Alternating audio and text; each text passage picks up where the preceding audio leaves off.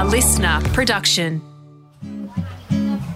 Howdy, you are listening to episode 124 of the Howie Games Part B, featuring cricket guru Greg Chappell. Let's get stuck into the second innings. We have got, we've been going for it. We've got so deliciously sidetracked, which I love about podcasts, about hats and tomahawks and backyard cricket. So I don't often think it serves a great deal of purpose on this chat, Greg, because it's so much more interesting to hear about things like that, to go slavishly through your test career and innings after innings. But I would like to talk about your test debut, 11th of December 1970 versus England, the first test match played at the Wacker, I've written down here. They made a pretty big score, 397. You came in at 5 for 107. So you must have been batting at, were you batting at seven? Batting at 7. What are your memories of your first test match?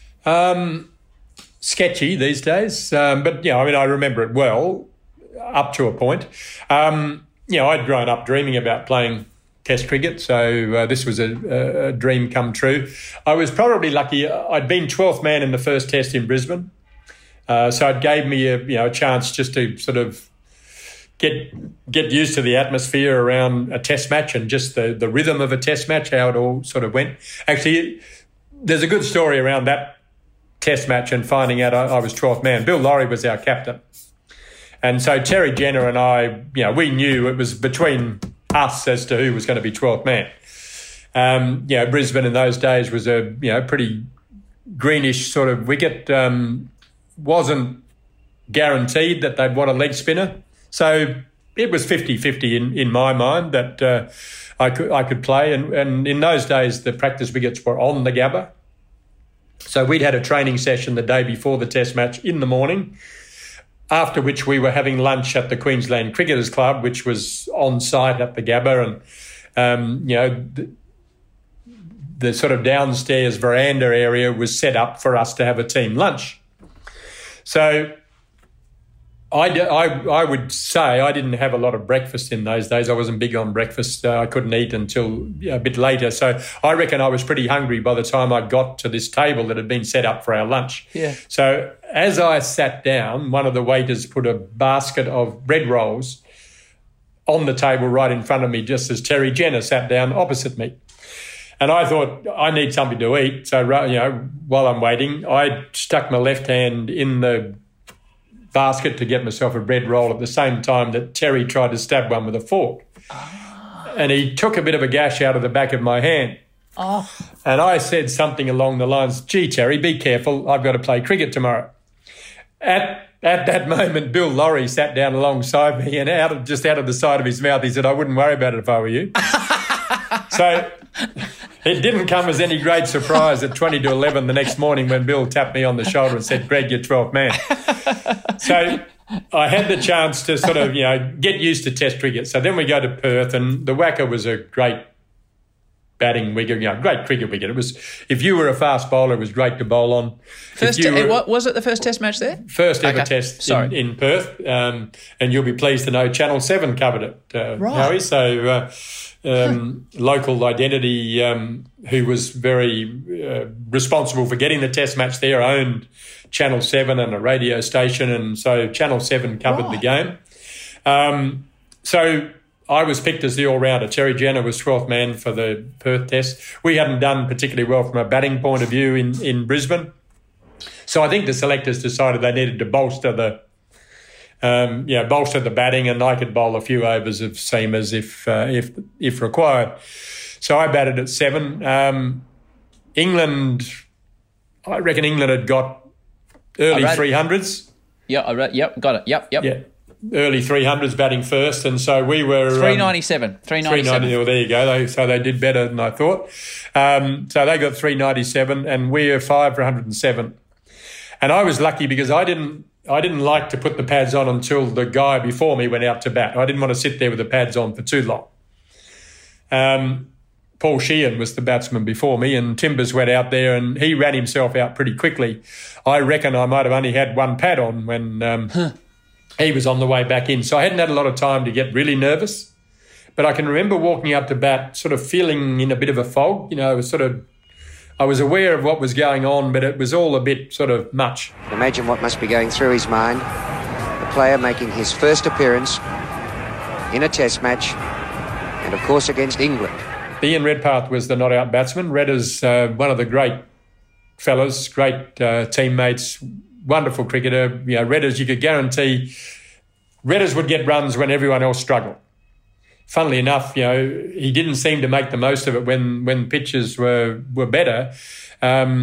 But you could guarantee that if we were struggling, Redders would be one of the blokes that would be getting runs, and he was getting runs this day. So I actually know him quite well because his grandson Elliot plays cricket with the big penguin in the under-10s here in Barwon Jets. So he's a fine man. And the skinniest bloke I reckon I've ever met, Greg. He hasn't put an ounce on since I first met him. He is one of the great fellas. He didn't drink, he didn't smoke, but if we won a test match, he'd have a cigarette and a beer. Right. It was just his way of celebrating. You know, we all love to win, but Redders love to win more than everyone else, and we're all proud of representing our country. But I reckon, you know, we would have all died for the green cap, but Redders and Rod Marsh would have killed for it. Okay. And I reckon they were two of the most passionate guys that I played with. But anyway, so Red's not out. And Redders was an ungainly looking batsman at times. He wasn't much of a hooker and a bit of a cutter, but not a hooker. John Snow was the best of the England bowlers at the time, and Snow was giving him a workout. And Redders was ducking and weaving, and you know, as he came back to the upright position, Snowy'd be 4 or 5 paces away from him, and Redders would just mouth 2 words at Snowy every time he bowled a bouncer, and he swayed and came back to the upright position. Just the second word was off. I could never quite pick the first one up, but yeah, my lip reading wasn't right. So good. But I took 48 minutes to get off the mark. It didn't seem that long to me, but apparently my family and friends tell me it was a very long time. Oh, it would have been for them. But I didn't. When I look back on it, I didn't face a lot of the bowling in that first 40, and I certainly didn't face much of Snowy. So Redders either took it on himself, and he's never answered the question. So next time you see him, you ask him. I will. I'm going to ask him. Did he just do it to protect me, or was he just stuck down there and he couldn't get away? Right. He's never answered the question directly. It's always just a wry smile with Redders, which you would recognise better than most. But Red's up there and he's battling his backside off, and I sort of slowly came out of the fog after about 45 minutes, I reckon, and realised that there was a bit of a contest on here and maybe I could help out.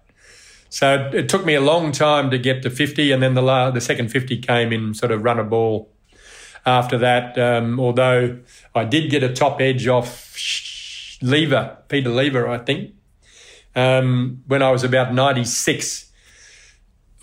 Went for the hook shot. Snowy was at fine leg, and I do remember as the ball hit the bat, thinking, luckily I didn't get enough of the bat on it, and it landed about 10 yards short of Snowy, sort of steaming in off the boundary, and that was about the only mistake I made.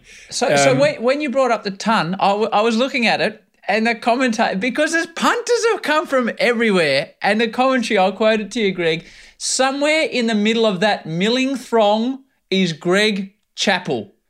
Like, these kids came from everywhere. Well, they weren't only kids, they were adults. You know, they were, every man and his dog came out on the ground in those days. So was it madness out there? Oh, no, it was crazy. Shuttleworth bowling to Chappell. And he'll get it there. He'll get 2 runs. This is his 100. He's coming back for 2, and the boys are coming from everywhere. Greg Chappell scores 100 in his first test match, the first innings of his first test. And look at these kids. There's thousands of them. There's literally thousands of them tearing out onto the ground. The umpires have had to come in to protect the bails, and somewhere in the middle of that milling throng is Greg Chappell. I retreated to sort of short third man because I wanted to drag him away from the pitch. I didn't want him running all over the pitch and, you know, knocking off the stumps and all that sort of stuff. I do remember a policeman sort of getting to me at some point, a big, strong Western Australian policeman sort of finished up at my shoulder, and he was sort of fending people off. But it took 20 minutes, I reckon, to get the crowd off the ground and settle everyone down. Is it everything it's cracked up to be, making 100, well, for you on debut for your country after you've seen your brother do it, your grandfather's done it, you've grown up in the backyard? Was everything it cracked up to be, or you couldn't take in the enormity of it at that stage? I think it's probably a bit of that. It was more of a relief than anything else, I think, in the end. And as I've said to many young cricketers since, your first test match is the easiest one you'll ever play. The first test innings, because you are the new kid on the block. You travel under the radar a bit because they're more worried about the more experienced and better known players. And I know, the England players would have thought, Illingworth, the captain of the England side, and John Snow, I reckon, knew that if they get Redders out, it's all over. So they focused their energy on him, and I was left at the other end, which again was a bit of a bonus. So your non-hugging brother, when you come into the sheds after 100 on debut, is he effusive with his praise, or is it just a well done, young fella? Like how does that go from brother to brother? I think he was channeling our grandfather. Well done. That's it. That's it. Okay. No, but that was your job, Yep. Like you asked the question of, what was it like? It was a relief. And I think, I found that with all of my test centuries, it was more of an anticlimax. It was more of a relief than a celebration. It was obviously something you were pleased with and proud of, but you were doing your job. And I'm sure Redders was his sole focus as well. I mean, we didn't talk about it. We didn't have any Redders. There's not a lot of conversation to be had with Redders. He's a bit like the Buddha. The knowledge just flows out of him, but he doesn't tell you it. It just comes out of his being. But Greg, I got him after probably 2 years ago. He'd taken his young bloke Elliot to the cattery to watch their beloved cats. And your beloved cats? No, I'm a Hawks man. I'm a Hawks man. So he was dropping Elliot off at our place because his parents were here and we were having a bit of fire pit outside. And he said, I got to go. And I said, just sit down. Do you want a beer? And he said, no, I don't drink. That's fine. So I got him a cup of tea, and a bit like I was asking you about your grandfather, I just did a mini Howie Games with him, just for mine. I just peppered him with questions, and he started opening up, telling me about touring the West Indies, and it was a fantastic 45 minutes for me because he started telling me stories about playing cricket in your era, and I loved every minute of it. I know. He probably didn't tell you about collecting all the old bottles in the West Indies in between cricket matches because he had his antique shop in Geelong at the time. Did he? So we'd come back to the hotel and there'd be Red with all these old bottles from the pirate days. Mate, he's the most fascinating fella you'll ever meet. Hey, there's a footnote to this, and again, this may be true or it might not be. I did a lot of reading about your innings, and it said nationally went to the news when you were on 99. That was ABC radio. Right, so ABC went to the news when you were on 99, and it was said that began the kernel of the idea in Kerry Packer's head that he needed to do something to revolutionise the game. I don't know if there's any truth to that, but that's how it's been written. Yeah, I don't know whether that's true or not, but I do know that Talbot Duck Manton was the chairman of the ABC at the time, and an edict went down from his office the next day that in future, if that situation arises, the news will wait until the person has scored their 100 before you go to the news. So it changed the way that the national broadcaster did its cricket broadcast anyway at the time. But again, I had a lot of family who were in the eastern states, and they were spewing because all of a sudden it's gone. I think I was 98 or right. And when the news was finished, you'd already brought the ton. Yeah. There were people that I've spoken to who were at weddings and had their earpiece in, and they were all listening to the cricket. And there were people screaming out in the middle of the wedding ceremony because the ABC had gone away from the cricket. So okay, you now get the question from my 11-year-old daughter Sky. Greg, who operates as the pickle. I was showing the pickle highlights this morning before she trotted off to school in Geelong, and of all the things she could ask you, this is what she came up with. Hi, Mr. Chappell, Pickle here. Dad was showing me some videos of you playing cricket. Now, I liked the uniform in the 80s with the green and gold. But when Mr. Packer made you wear the full yellow with flares, I wasn't so sure about that. What did you think of that uniform? Well, Pickle, I think the flares were in fashion in those days. Which is an outrageous bit of kit you were wearing, Greg. You should have seen the jeans. If you weren't happy with the yellow kit with the flares, you should have seen the jeans. No, it wasn't a good look. But it was. There's a lot of things you look back on. The fashions of the time. You think, what the hell were you thinking? And I'm sure there's going to be a lot of people looking back in 20 years' time wondering what they were doing with their haircuts and their tattoos. Michael Holding, who's I'm lucky enough to have him on the show, and he called it coral rather than pink. And he said he made an effort to make sure he was never photographed in it so it couldn't come back to haunt him because he knew how bad it was at the time. Yeah, look, I think there were a few people that tried to steer clear of the cameras, but not everyone was successful. We could go and talk about the Packer era and everything that went on, and it would take us forever. Probably the best way to give me a defining moment, whether it was on pitch, in a boardroom, at a ground, of your memory of that time, which has revolutionised the game and made the life of a cricketer now so much better because of the financial backing they have. Look, there are many, many stories, but the one defining one, I think, was on the night of our first day-night game in Sydney at the Sydney Cricket Ground. The first year of World Series cricket, we weren't allowed to play on traditional grounds, so we played at Sydney Showgrounds, Waverley Park, Footy Park in Adelaide, Gloucester Park, Trotting Track in Perth. Kerry did a deal with the New South Wales government. I think basically he paid for the lights at the Sydney Cricket Ground. Wow. To get us back onto a traditional ground. And so we had Kerry was a visionary. I mean, he was way ahead of everyone else in so many areas around sport and television. But under lights, coloured clothing. And I don't know how well you know the Sydney Cricket Ground, but the Burrawongal stand, yes, which is on the western side of the ground, was being rebuilt. It had been knocked down. The old Burrawongal stand was knocked down and almost what you see there today was being built. So there was a third of the capacity of the ground was reduced. And I think the capacity of the ground at the time was probably 50-odd. So it's down to probably 30-odd thousand at the SCG at that time. And I can remember standing at the top of the members' stand as the lights came on in the evening. Yeah. In the dinner break with Kerry Packer and Rod Marsh. And we are looking out over the Sydney Cricket Ground, looking south down towards Randwick Racecourse.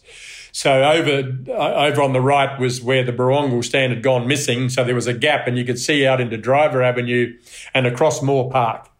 And there were people running from the bus stop to get in Moore Park to get there, to be there for the first day-night game. So this was partway through the game. We've had one innings. So during the dinner break, there were thousands of people running across Moore Park to get there.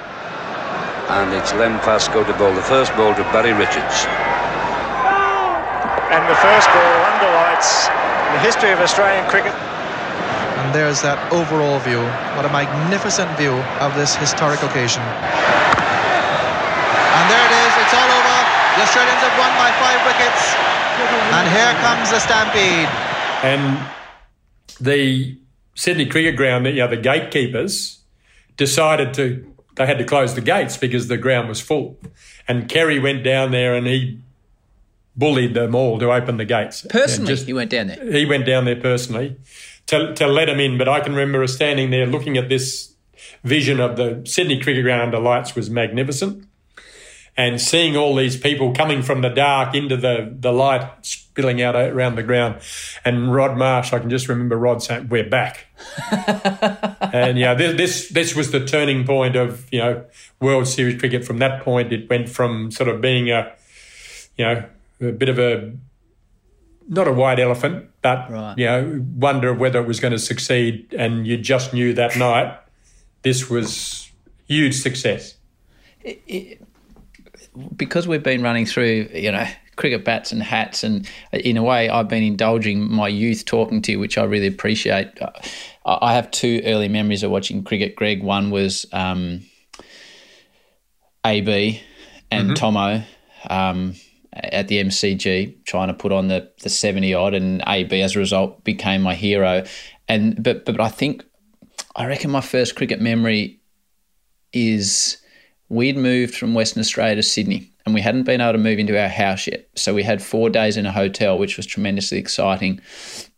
So it was, you'll have to tell me the dates. I reckon it was 81, 82, but it was when you were in the midst of making a lot of ducks. I think it was seven in a year. You need to tell me 4 in a row. And he's gone. Greg Chappell is out without scoring. It's in the air and he's gone out, caught at mid-wicket. Well, that's a tremendous blow there for Australia. Chappell out straight away for naught, caught at mid-wicket. Well, 2 ducks for Greg Chappell, the one in Melbourne last innings, and this one holing out to mid-wicket. And this is why, again, it's such a thrill for me to chat with you, because maybe the 4th one in a row against the West Indies, I reckon you might have got out to Michael Holding. The wicketkeeper was probably, I don't know, Derek Murray or someone. But I can remember sitting on the bed of the hotel, and I can even remember the bedspread, and my father consoling me because you'd made another duck. And you probably felt the same as I did, but as whatever I was as a kid, I was in tears and I was inconsolable about the fact that this fella I looked up with had made another duck. And he's gone, first ball. That's his 4th consecutive duck. Greg Chappell caught Murray, bowl holding a duck. I don't know if I've got the dates or the times right, but it's funny what sticks in your mind so clearly as a kid, certain things, and that sticks in my mind, Greg. I'm glad you brought it up because I've forgotten all about it. No, it's wrong of me. We should talk about the fact you averaged 53.86, the most stylish batsman we've ever seen, etc. But the point of it being that the great thing that I've learnt in this podcast and the message we try and pass on is for all the success, everyone that gets anywhere in life has failure along the way, and it's those that can deal with the failure, and I'm sure you'll reinforce this to me, that then go on to greater success. So the obvious question is, you've brought a 6-year-old, whatever I was, to tears. What was it like for you? Because the game, you'd had the game at your beck and call in a way, and now the game was having its way with you. What was that like for you, Greg? I was inconsolable and I had no one to console me. So you were luckier than me. You were on the end of the bed at the hotel. I was all on my own. No, look, it was a very humbling experience. And as you said, anyone who's had success in anything has had a lot of failure along the way. And one thing that I've said to a lot of young cricketers over the years is that you get used to failure and find a way to deal with it, because you're going to have a lot of it. First ball, a good leg cutter, and a great catch by David Murray. And what a disaster for Australia. Croft is on a hat-trick. Well, when you're hot, and when you're not, you're not. That's what Greg Chappell must be thinking after this delivery.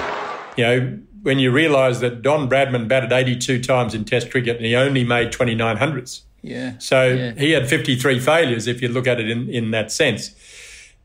And the rest of us are only half as good as that. So there's a lot of failure to deal with. And if you can't find a way to deal with failure, you won't go on and have any success, because you'll get caught up in that failure. And one of the interesting things was, our era was an interesting era because we were part-time cricketers. It was a pastime.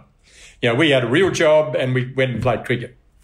And I worked in the insurance industry for a big part of my cricketing career, insurance and finance. So, I was working as an insurance salesman because I had 2 years of county cricket. The first year I absolutely loved it. I fancy as a 19-year-old, someone paid for me to fly to England and paid me to play cricket.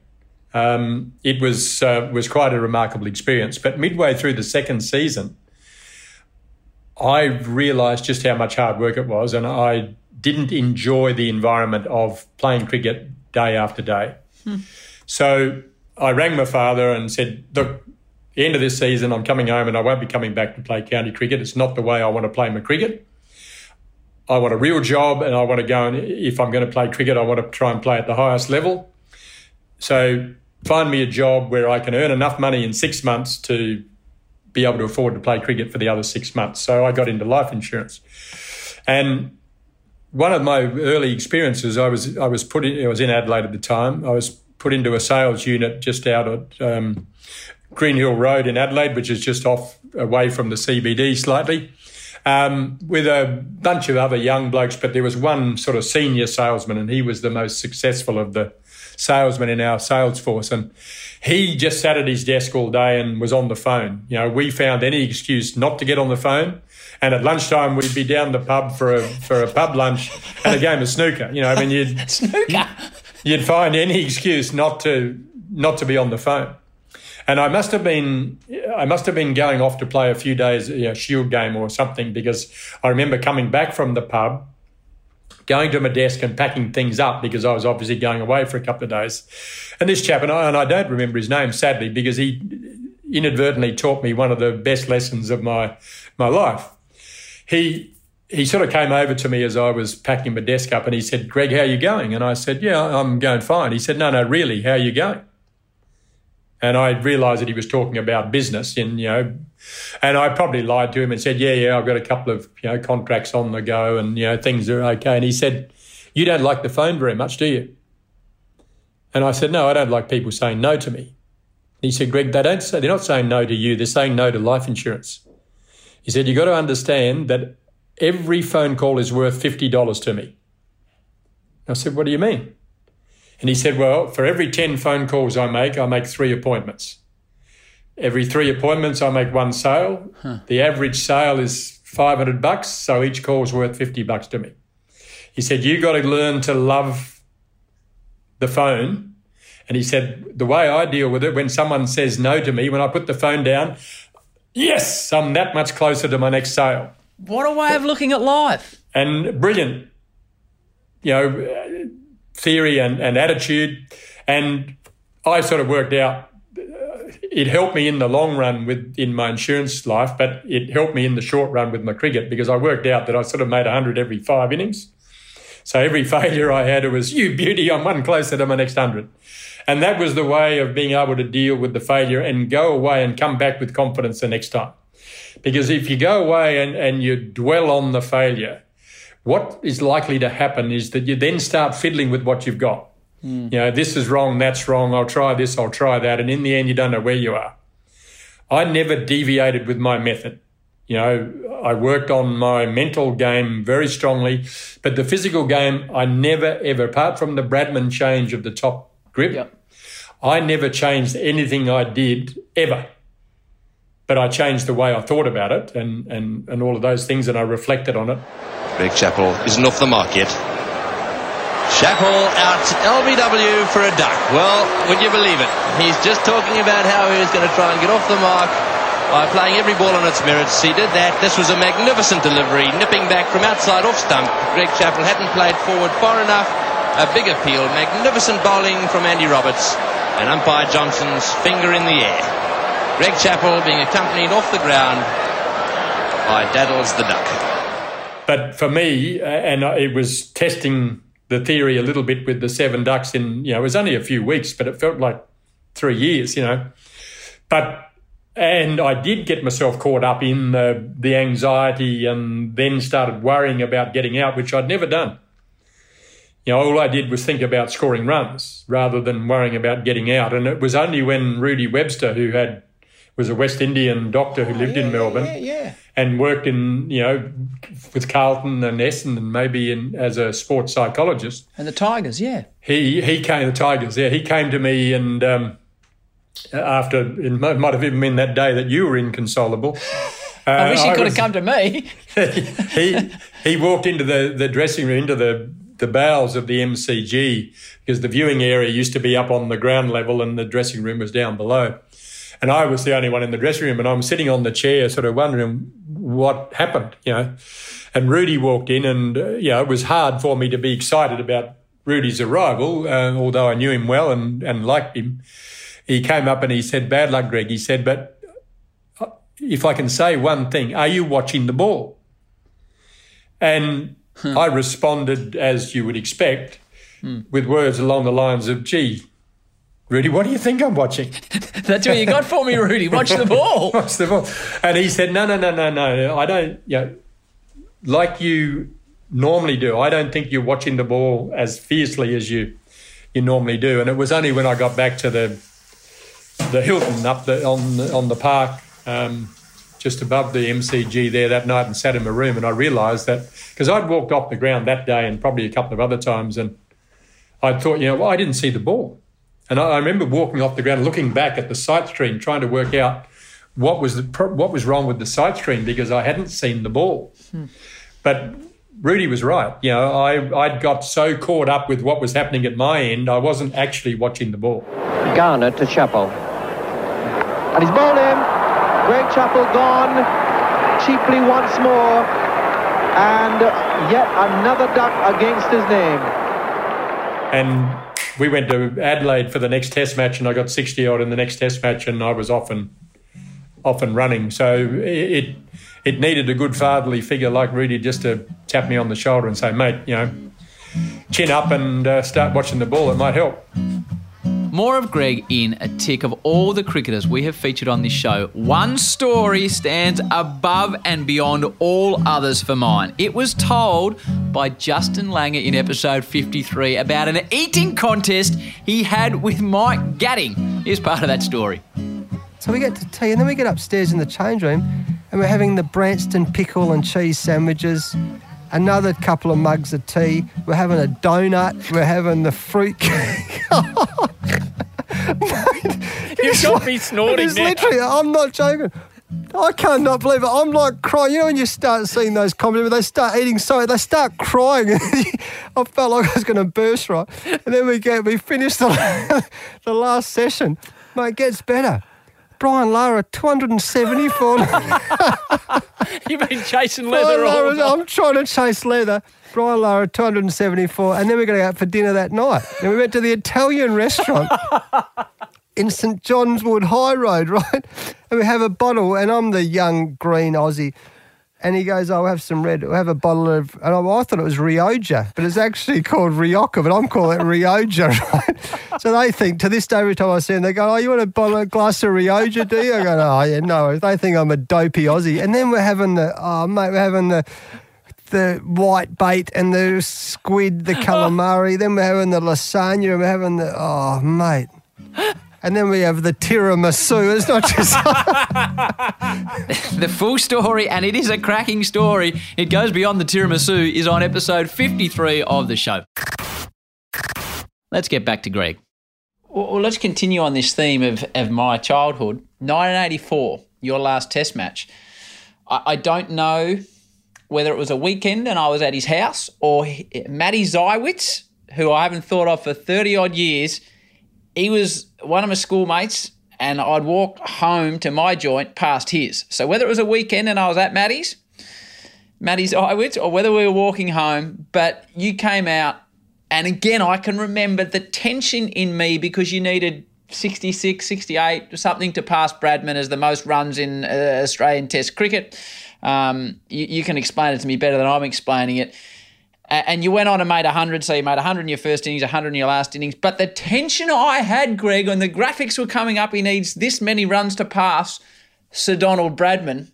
That's another very clear memory for me. What is that for you when you were going out to bat for the last time and it was all coming to an end, I guess? Yeah, again, it was a bit of relief, I think. I remember when Ian retired first before World Series cricket. He came back and played in World Series cricket and one more season after that, but he was 29, I think, when he retired.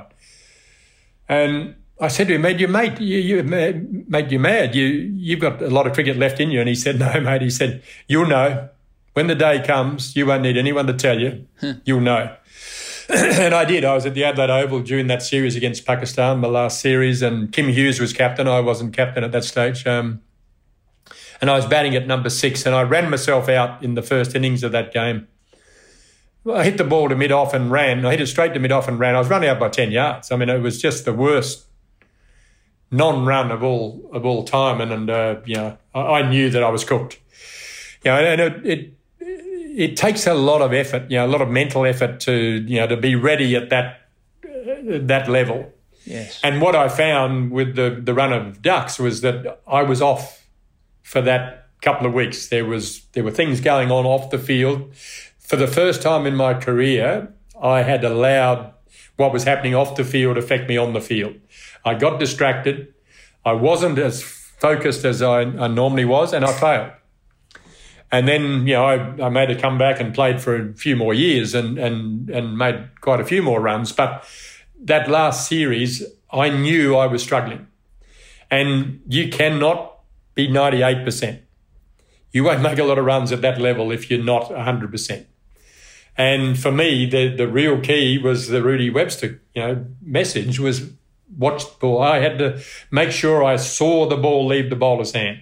That was my field of focus as the ball left the bowler's hand.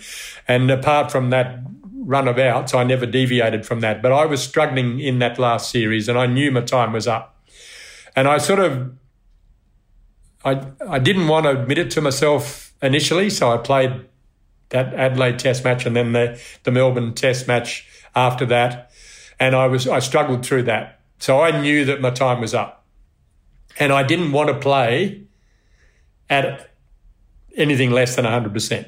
It wasn't going to be successful. It wasn't going to be fun. It wasn't going to be worthwhile. And I had a young family. I had my wife had been very generous to let me go on playing for many years. I had businesses.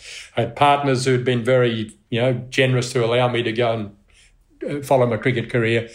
So I had plenty to look forward to. It wasn't like I was stepping off the end of the cliff and I didn't know what was on the other side. I was just going back to work. So I got to Sydney and I decided that I wasn't going to leave it to the last day to tell anyone. I needed, for my own sake, as much as anything else, to tell the chairman of selectors on the first morning, this is my last test match, because I needed to put a fine line on it so I could try and get my mind together for one last effort. And I wanted to sort of finish on a good note. The run record of Bradman wasn't that big a thing. I mean, it was there, and I'm this close. It'd be nice to go past it. And that'll teach you for giving me a better grip, you silly man. I must admit that did cross my mind. I felt like I got a lovely telegram from him. I felt like answering and saying, well, yeah, see, you should have left me with the top hand grip. Anyway, so I wasn't that fussed about it, to be honest, but it was there, and it was sort of like, well, I'm this close. It's like the top of Everest is just here. I might as well make an effort. So I thought, and I went to Kim and I said, look, Kim, I'm really struggling batting at 6. Do you mind if I come up the order in this final test match just to finish off? And he was very generous. Mate, you do whatever you want to do. And it was Pakistan batted first, and I think they got a 200-odd, round high 200s. Sydney in those days, batting last in Sydney, chasing anything more than 200 was a real challenge. So having bowled them out at a reasonably low score, I knew that if we got enough, we'd probably only have to bat once in the game. Right. So I've got one more innings. Try and gear yourself up to get there. And I was really primed for it. I was, for the first time that summer, I was a bit anxious and keyed up, and that's a good way to be. Quite an incredible scene. Greg Chappell cheered all the way up to the middle. Everyone off the backside standing up, cheering him up to the middle. And this is last test match. I was never overly nervous, but I was always keyed up. And when you weren't keyed up, you knew you were in trouble. And that's the way I'd been for most of the summer. I wasn't, I was just turning up and going through the motions, and you can't do that. So I was all keyed up, and I remember going out to bat just before lunch. So it's, 12 o'clock, whatever time of the day it was, around, 12:15. I reckon I had about 40 minutes to bat before lunch, and Abdul Qadir was on, and Sydney was a good wicket to bowl leg spin on. Had a bit of bounce, but it spun. And he was a good bowler. And when he was up, he was Shane Warne. Yeah. You could sort of get on top of him. Warney wasn't the sort of bloke you could dominate, but Abdul, you could sort of wear him down a little bit if you got a bit aggressive with him. Chappell facing Abdul Qadir. It's in the air, but safe. And will beat Kazim away to the boundary. Greg Chappell's first boundary, and Australia moved to 2 for 75. But at that moment, he was on top of the world. He knew that I was struggling. He knew that, he only got 40 minutes to bat before lunch. You can't make many runs, but you can get out. And I can remember just treading on them, falling on them, do anything I could to get through to lunch. I thought, well, Imran's going to make a bowling change, maybe, and with a bit of luck, Abdul will go off after lunch, but at least for a spell, and it'll give me a chance to get in. And so after lunch, I sort of slowly got into rhythm, and we got, I think it was about 65 or 6. Yeah, that's what it was in my head. To get past the Bradman 9,996. Now it's his job to make these next 4 runs for Greg Chappell as difficult as possible to get. And I was batting with Kim, and I pushed the ball in to the offside, and Mohan Khan was fielding at point. Sarfraz to Chappell again. Quick single. And there, I was always comfortable there was a single in it, but Mohan reckoned there was a chance of a run out. I also reckon, I've never talked to him about it, but I reckon Mohan also knew there was a chance here for him to be a bit part player in this whole thing, because he's shied at the stumps at the bowler's end and missed. Miles away. I never even got close. And I reckon I would have made it anyway. But then we ran 3 overthrows, and that was I got past the Bradman mark. In comes Mosen, he'll shy the stumps. Chappell's home, and they're overthrows. This could be it. Chappell turning for the second. He'll be back for the third. Hughes is flying. He'll come back for the fourth, and this run makes Greg Chappell the most prolific scorer of runs in the history of cricket in Australia. 18,000 people rise to their feet and cheer one of the greatest batsmen of all time. So that was sort of a relief, but again, that wasn't the total focus. What my focus was, if we get enough in this innings, we won't have to bat again, and I don't particularly want to bat again because this is the last gasp. I've used every coupon that I've got in this innings. Azim Hafiz now, 4 for 272. Greg Chappell on 99. Just one away from something quite unique. Shot, beautiful stroke. What a marvellous way to bring up 100 with the classic cover drive we've seen so often over the years from this great player. His wife Judy is so pleased. She knows this is his last international game of cricket for Australia. A century to Greg Chappell. It's a magic moment for us all, and particularly for Greg Chappell. So to get past 100, then I got to 182 and missed a straight one. Madassa Nazar to Greg Chappell. That's close. Yes, indeed. Kept a bit low, played across it, and I think it would have hit about middle and leg. And the whole crowd rises now to Greg Chappell. 182 in his last Test match innings. We managed to win the game, and I went out on a winning note. And Dennis Lilly came to me the first morning. I've announced to Phil Ridings, the chairman of selectors, that I was retiring at the end of this Test match. And so I went to train. I went out to the nets after that. I didn't tell anyone else. I just told him. And by the time I got back to the dressing room, the news was out. And Dennis Lilly came up to me. He said, "You bastard!" He said, "I'm retiring as well." I was going to tell him tomorrow. I said, "Well, bad luck. You came second, mate." I've taken up far too much of your time. I've just got a few more questions for you. And this next question, I guess, Greg, you could take 3 hours to answer, and I don't want to put you through that. But your quest for self-improvement, whether as a cricketer or as a person or as a father or as a husband or as a mate, what does that mean to you, and why? Like, it's a tremendous thing to always want to be better.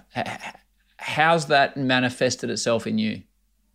Because when I teach to anyone, any of your mates, anyone you played cricket with, and I've spoke to quite a few people, they've all said he's an incredible bloke because it doesn't matter what he's doing, he always wants to improve. Not in a grinding it out way. You just want to get better at things, which is quite inspiring, I reckon. Yeah, I'm not quite sure where it came from, but I mean, obviously the cricket career was a big part of it. I mean, that's my biggest education has come from my cricket, and cricket's a very demanding game, particularly as a batsman. I think as a bowler you get a bit of a second chance, but you don't often get a second chance as a batsman, and it is quite.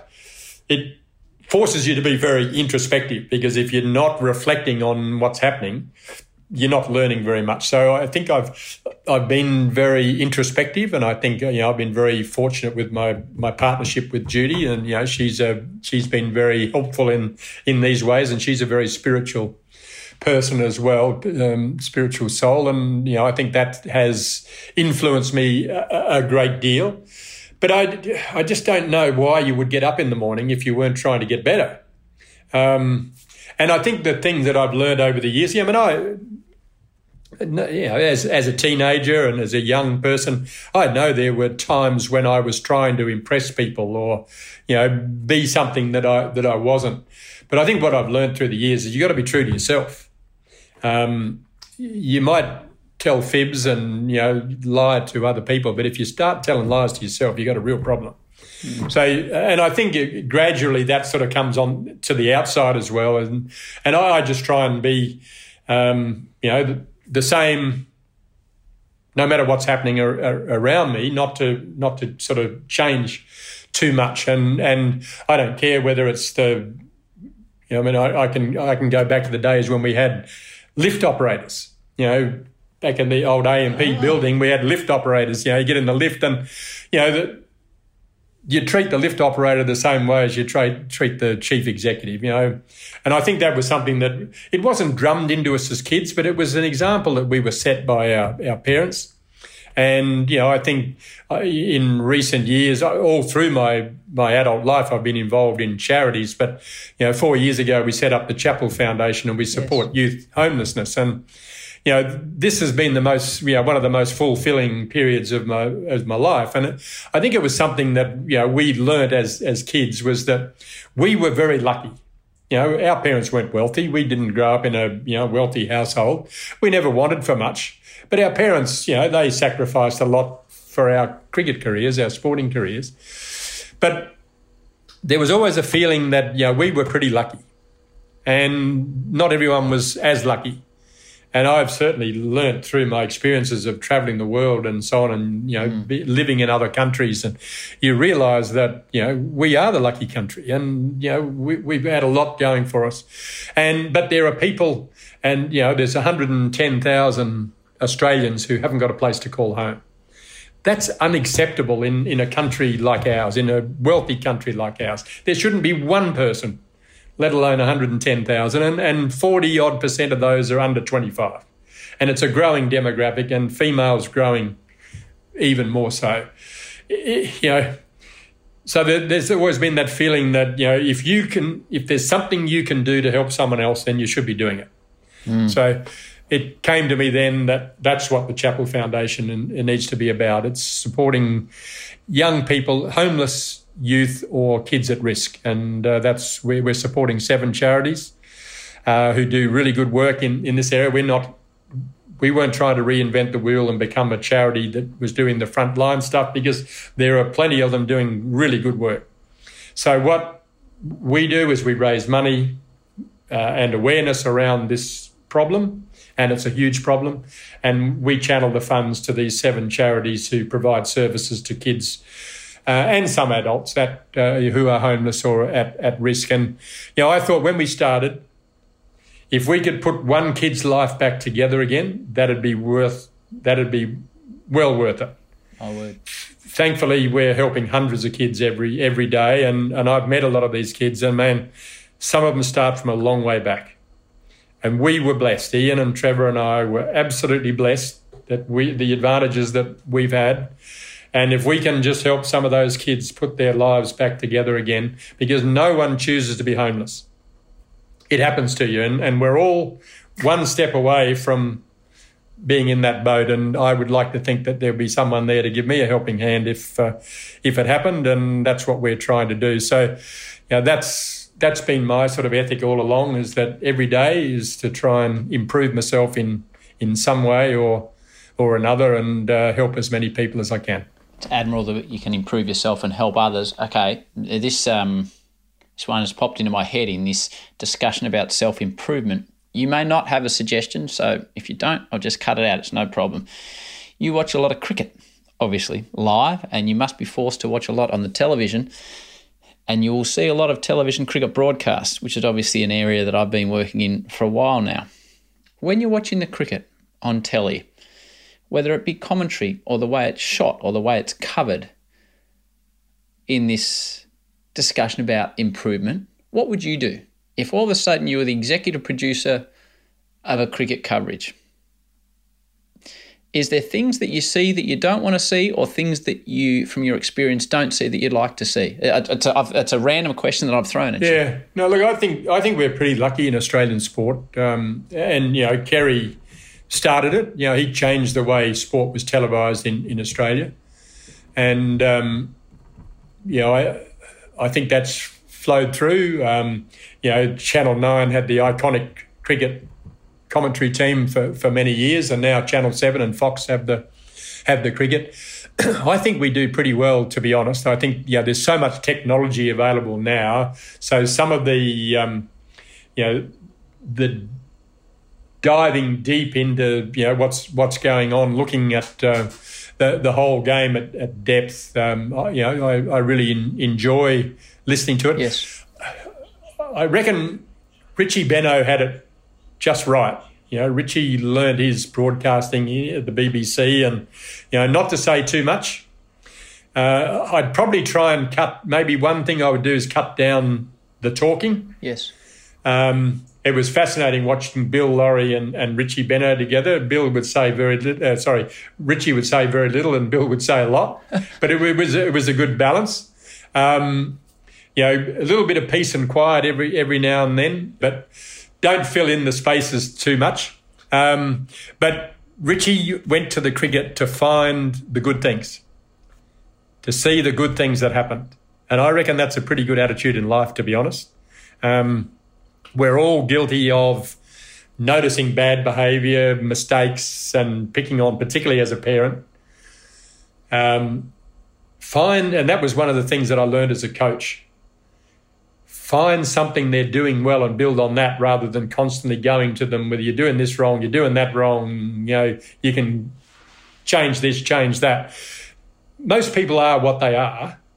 And I think you've got to try and bring the best out of what they are and who they are. And I think Richie's attitude of, I go to the cricket every day to find the good stuff that's happening. And that's a pretty good way to be a sporting commentator. It's a pretty good way to, good way to be a parent, and a good way to be an observer, I think. I hope I do that as a commentator. I like to think I do, but I will put that in my back pocket, because put that in your back pocket, and make sure you do it as a parent, Howie. That's more important. Yeah, absolutely. I only have two more questions for you. And on episode 100, and I think you're 124, you are now going where no one has ever gone before, because we had a gentleman get in touch with us about 3 weeks ago by the name of Khalid, and he said we have a thing called the hotline, where people send in the stuff that I'm asking you about now, questions about what they'd like to hear on the show or guests. And this gentleman said, could you let us know who the guest is coming up, so we could potentially ask a question of the guest? So for the man that suggested it has sent in a question. His name is Khalid. He's a massive cricket fan. I don't know him, but he has a question for you, if you're happy to answer it, Greg. I'll do my best. Khalid here. I've been watching cricket for the past, say, 3 decades now, and I've noticed the game of cricket change over time. If there was one thing that you miss from your era that is not in the current game at the moment, what would that be? And is there something that is in the current game that you guys didn't have in your era that you would like to have while you were playing? Thanks. Yeah, it's a good question. So my 2 hours have been crap, but Khalid comes in with one, and you've given him it's a good question. No, well, it is because it opens up so many areas. It was a very different era in which we played. I would readily swap the pay packet with these guys, but I wouldn't swap the era. I think we played in a terrific era of cricket. And it's interesting, I was lucky working. I went back and worked at South Australian Cricket for 5 years, coaching and so working out of Adelaide Oval. And actually our office was in the Bradman stand. And often Sir Donald Bradman would, because people would send stuff from all around the world for Bradman to sign, and the Sacker would collect it. And when it got to a certain level, they'd bring him up and say, probably needs a visit. And so every so often you'd see Sir Donald sort of park his car and his he had a Toyota car. He'd drive his little Toyota into the ground. He'd walk over to the office. He'd disappear in there for an hour or so, and you might see him come out and get in his car and walk out. On this particular day, it would have been early 2000s. I walked around the back of the Bradman stand, and there's the man himself. He's come out of the office. And it sort of took me back to the day of the grip change. So we sort of, we bumped into each other, we were forced on each other pretty much. And I said, "Good morning, Sir Donald." And he said, "Hello, Greg, how are you?" And we stopped and we started having a bit of a chat. And I realised that this is probably the last chance I'm ever going to get. Because normally Sir Donald would say, "Good morning, Greg," and he'd just get in his car and take off because he obviously had things to do. But for some reason this day he stopped and he engaged and we started having a chat, and I thought, wow, this could well be it. I'd better pull out the questions that I've always wanted to ask him. So firstly I asked him, would you come and talk to the players? I was coaching the South Australian squad at the time. He said, Greg, he said, "I've retired from public life. I don't do that sort of stuff anymore." And I said, "No, it's not a public thing. This will be a very private thing, really just a chance for the guys to say hello, say they've met you, and maybe ask a few questions. I would love to ask you about your mental routine." He said, "I didn't have one." And I a bit like you, I sort of, "I don't believe you. I didn't say that," but I said, I find that hard to believe. And he said, no. He said, "I just saw the ball hit it." I said, "Well, there you go. That's a routine. That's the simplest routine that anyone could ever have. And the simpler you can have it, the better, And then I asked him about, why did he resist so strongly the improvement in players' conditions, not only pay, but a bit of respect for the players. Wow. And he said, "Greg, sport loses something when it becomes a business." And I knew when he said it what he meant, but I know even more now what he meant. Again, I think we were lucky. We played in the last, I grew up dreaming of playing for Australia in an era where there was one format. And I got to play in that era for the first half of my career. Then I went through the revolution, and then I came out in the modern era. And the game, it was very different. A lot of things going on around the team. It was a lot more complex after World Series cricket than it was before World Series cricket. You'll never be able to go back to that time, but it was a great way to play cricket. More people are watching Test cricket now than ever before, but they're not going to the ground. And not every country has the same history that Australia and England has. I think Ashes cricket will go on for as long as I'm around and obviously a lot longer, but I'm not sure everyone else will play Test cricket for much longer. And that, I think, will be a huge loss. Yes. Because cricket without Test cricket won't be cricket at all.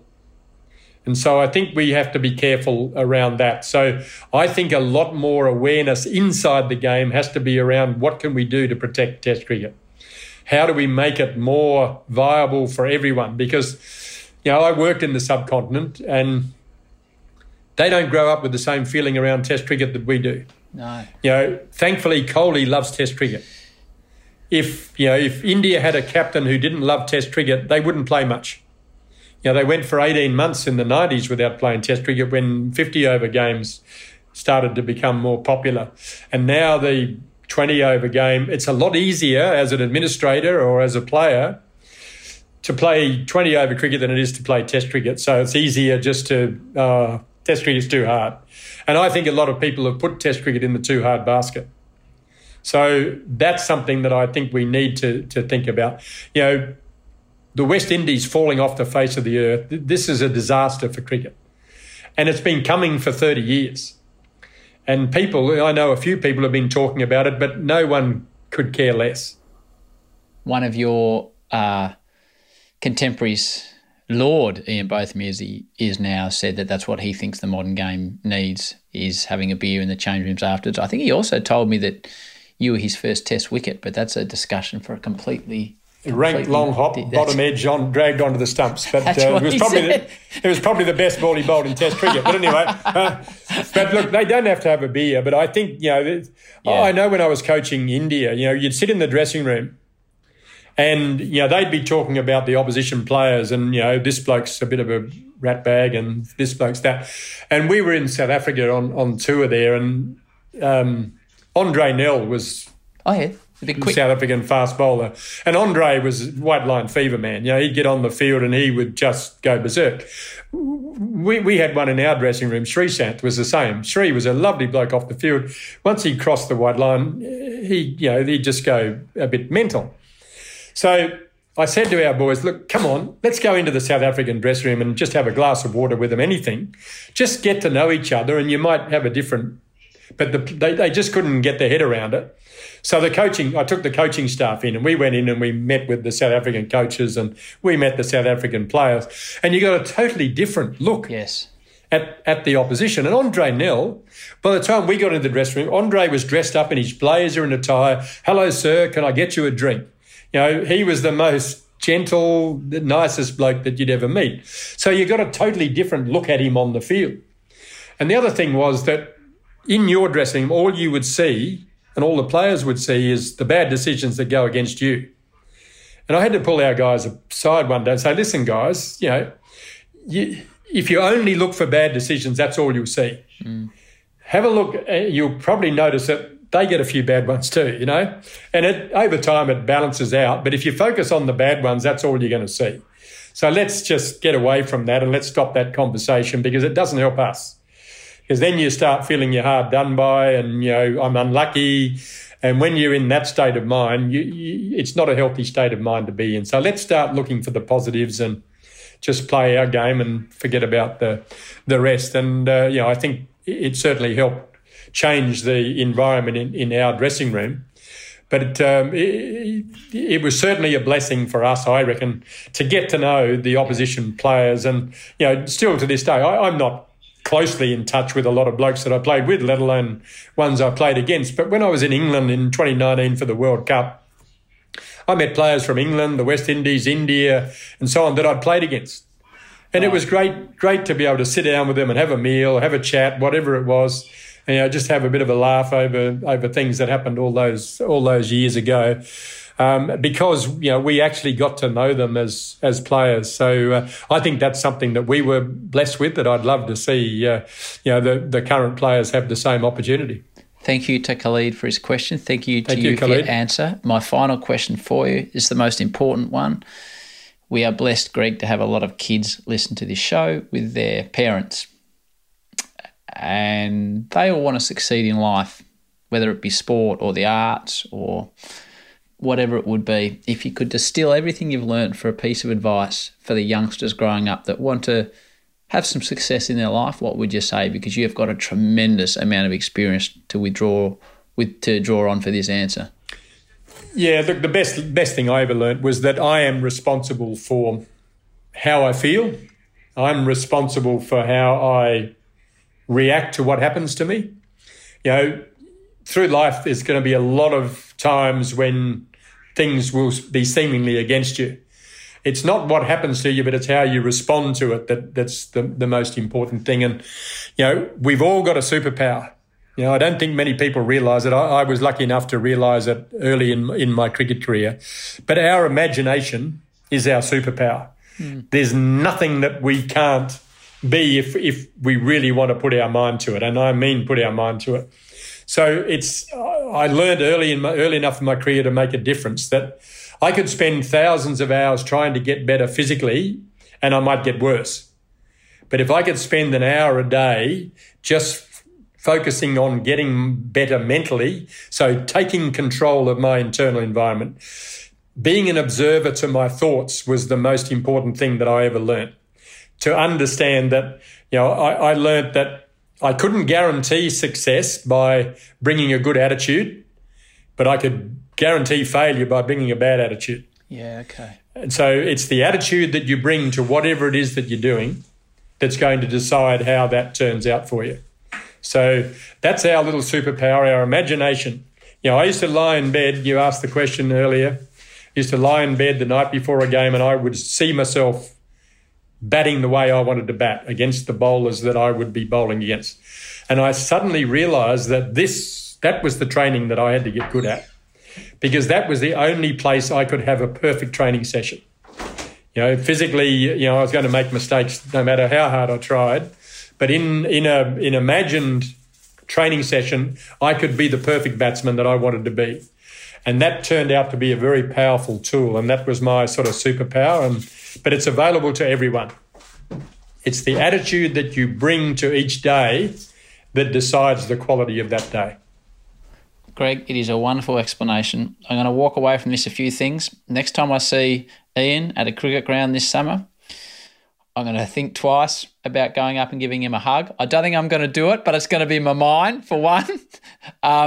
Two, I think from my questions that have related so much to my personal experience, you'll understand why it's been a great thrill for me to have a chat with you. I hope it's been enjoyable for you as it has been for me, because obviously those things I related, I grew up with you in my lounge room. So it's been a real treat for me to have a chat with you. No, I've enjoyed it, Howie. Thank you, and well done with the work that you're doing with this, because getting all of these people that have been successful in walks of life together to get their thoughts down for perpetuity. I hope you don't ever lose the information you've got there, because it's powerful stuff. No, it is, and that's why I'm going to think about it, and I'm going to send you a episode to listen to. Immediately in my head, from what we've talked about, I think I might send you Adam Scott, because the last 45 minutes he talks through the last 6 holes of his Masters win, and wow. I think you'd enjoy it. But I'm going to get you on board. You can't just be a guest. I want you to be a listener as well. Good on you, Howie. Good on you, Greg. Appreciate it. Thanks for joining me on the Howie Games. I've enjoyed it, mate. Thank you.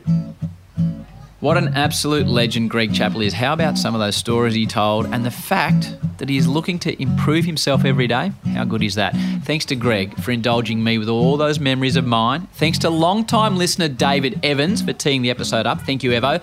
And for Das for being Das. And a shout out to the main man at listener Grant Tothill, who puts up with me and is always excited by any new ideas I throw at him, no matter how random they may are. If you could do me a favour again and please subscribe to the show. Just hit subscribe. That would be epic. Tell your friends about it. That'd be even better. Until next week with Daniel Kowalski, peace and love. And we can do it if we try. If we try. If we try.